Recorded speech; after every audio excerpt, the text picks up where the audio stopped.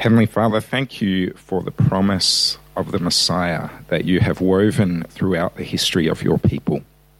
Thank you for Mary and her humble willingness to join in with your plan.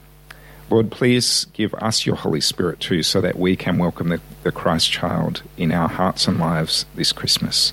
In Jesus' name we pray. Amen. Excuse me. Sorry. Mary is the Advent person par excellence.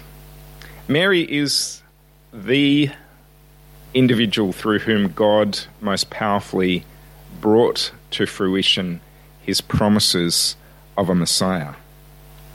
We heard in the reading from Romans that Sylvia read that Paul said there were ancient promises that the prophets had given to God's people that a Messiah would come. And so we see in Mary and in the angel's announcement to Mary that the ancient promises of rescue and salvation are being fulfilled through Mary's child. We go right back to the very first time that humans rebelled against God. In the Garden of Eden, where Adam and Eve took the fruit of the tree of the knowledge of good and evil, which God had said, do not take this or you will surely die. And in Genesis chapter 3, this is called, it's often called the proto-gospel, the first gospel. In Genesis 3, we read these words where God is speaking to the serpent, who is the symbol of Satan, the accuser, the enemy of God and of humankind. And God says to the serpent, "Cursed is the ground because of you." Sorry, wrong verse. Genesis 3, verse 14 and 15. "I will put enmity between you and the woman, and between your offspring and hers. He will crush your head, and you will strike his heel." Jesus was the first and only person in the history of humanity who was the offspring of only a woman. Everyone else, of course, has been born because of a father and a mother coming together, a sperm and an egg meeting, but Jesus is the only one in history who was the offspring of a woman. And God promises or predicts, foretells to the serpent, to Satan, that the offspring of the woman will be the one who will crush his head and destroy the work of Satan. So we go right back. The most ancient promise of all that God has given is that the offspring of a woman will be the one who will defeat the enemy of humanity. Then we move further forwards and we see in Genesis chapter 12 that God promises Abraham that through his offspring, through his descendants, all peoples of the world will be blessed. Let me read to you Genesis chapter 12, verse 1 to 3. "The Lord had said to Abraham, 'Go from your country, your people, and your father's household to the land I will show you. I will make you into a great nation, and I will bless you. I will make your name great, and you will be a blessing. I will bless those who bless you, and whoever curses you I will curse. And all peoples on earth will be blessed through you.'" Now, I could keep going and going through the Old Testament to see how God's promises of salvation that focus in on one individual person come to fulfillment. And it has been said that the New Testament reveals what the Old Testament has already promised. There's not two separate plans that we see in God's plan of salvation. This is all one unified plan from before the beginning of time to save and rescue and restore and forgive people, to draw them back to himself. Thank you. However, in just a couple more examples from the Old Testament, like I said, we could pile these up, and it would be a very long sermon if I looked at all of the promises in the Old Testament of a Messiah. God promised King David that he would have a descendant to rule on his throne forever. Now, of course, we look at that promise and we go, well, humanly speaking, that's impossible. No one lives forever. Every human being dies. How will David possibly have a descendant to rule on his throne forever? And then in Isaiah, the great vision of the wonderful prophet who saw so many glimpses of what God was doing and planning to do, we find these words promised in Isaiah chapter 7. I myself will give you a sign, says the Lord, the virgin will conceive and will bear a son. And then in Isaiah chapter 9, we hear those great words which we hear every Christmas. To us a child is born, to us a son is given, and he will be called Wonderful Counselor, Mighty God, Everlasting Father, Prince of Peace. The idea that a human being could be called Mighty God would have struck the Israelites as kind of bizarre, as unexpected. God was much bigger and greater than human beings, and no human being should try to compare themselves to God. And yet the promised one to come would be called Wonderful Counselor, Mighty God, Everlasting Father, and Prince of Peace. And so here in this promise of the angel to Mary, all of God's promises, that thread that is woven throughout the whole of history, is being drawn together, is being fulfilled to give forgiveness and restoration and peace and hope to the world. And this has been God's plan and purpose all along, to be fulfilled when the time was right. And so now, as Gabriel announces the birth of Jesus to Mary, God's promises are coming to fulfillment. His plan to bring one particular person into the world as his own representative, in fact, as more than that, to come into the world himself, God's plan is coming true in the life of this teenage girl in Israel for the sake of the whole world. Second, as we look at the promises given to Mary, we consider the miracle and the mystery of the incarnation. Miracle and mystery. They're not exactly the same thing. They're related to each other, but they're slightly different to each other. The miracle is that God will enfold himself in human flesh. The eternal second person of the Trinity will leave the relationship of the Trinity, come to earth. God the Son will enter into creation. And when you consider that as God does this, God himself becomes dependent and vulnerable and fragile, and God himself grows and develops.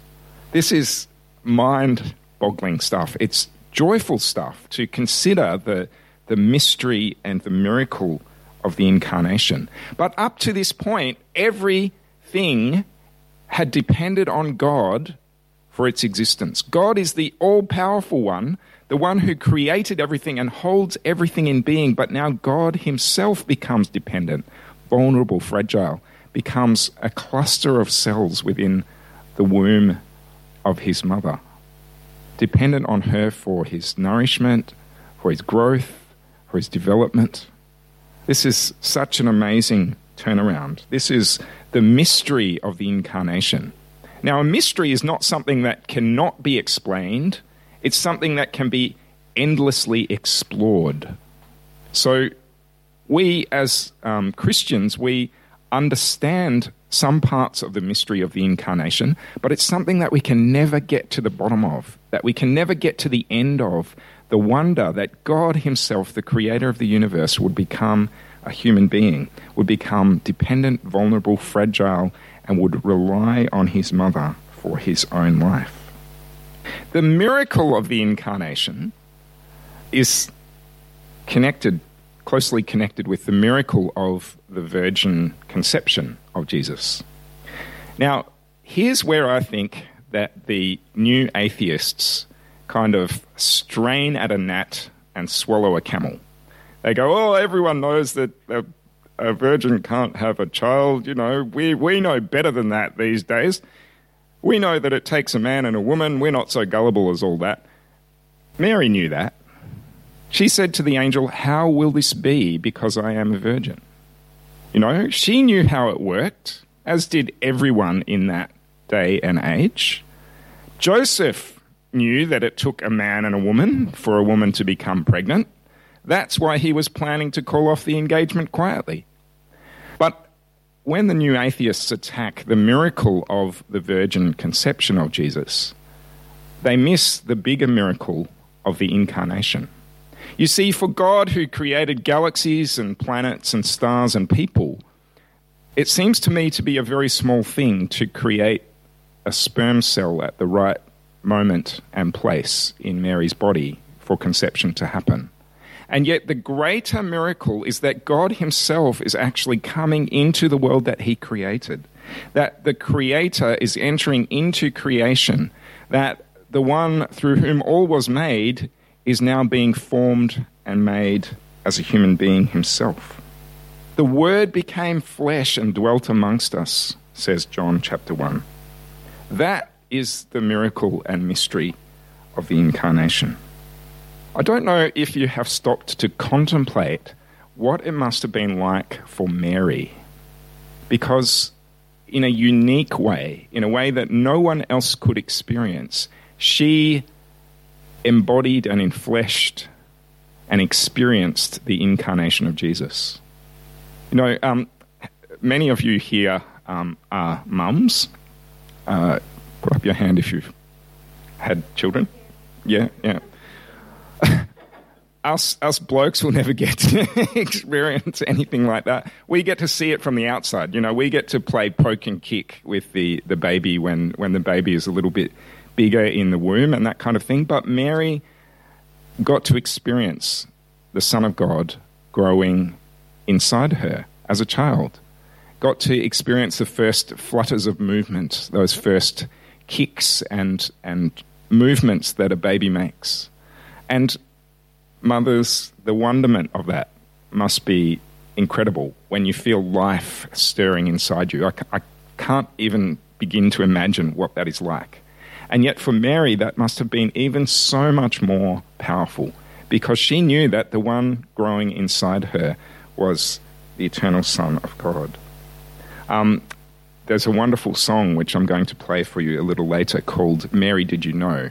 And one of the lines of that is, when you kiss your little baby, you kiss the face of God. And the sleeping child you're holding is the great I Am. And so Luke says that Mary took all these things and pondered them in her heart.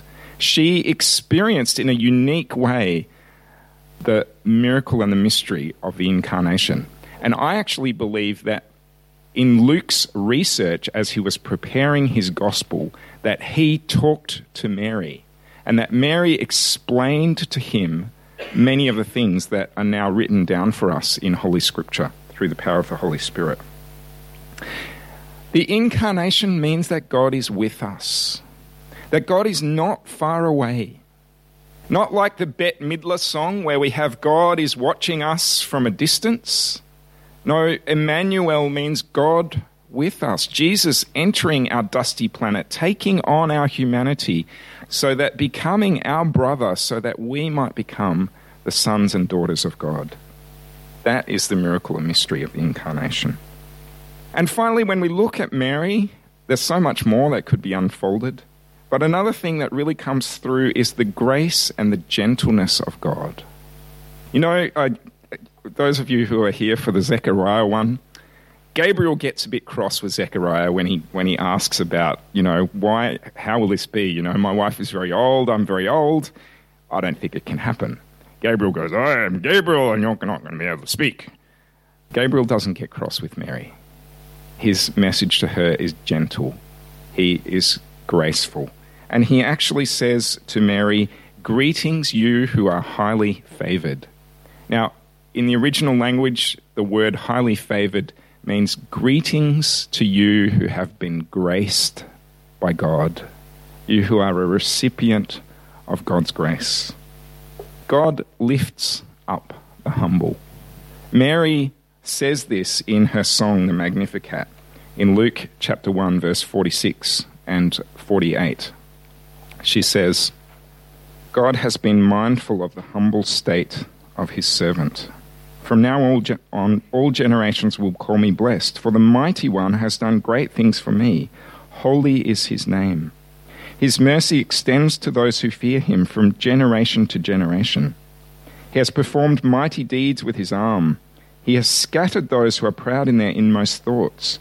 He has brought down rulers from their thrones, but has lifted up the humble.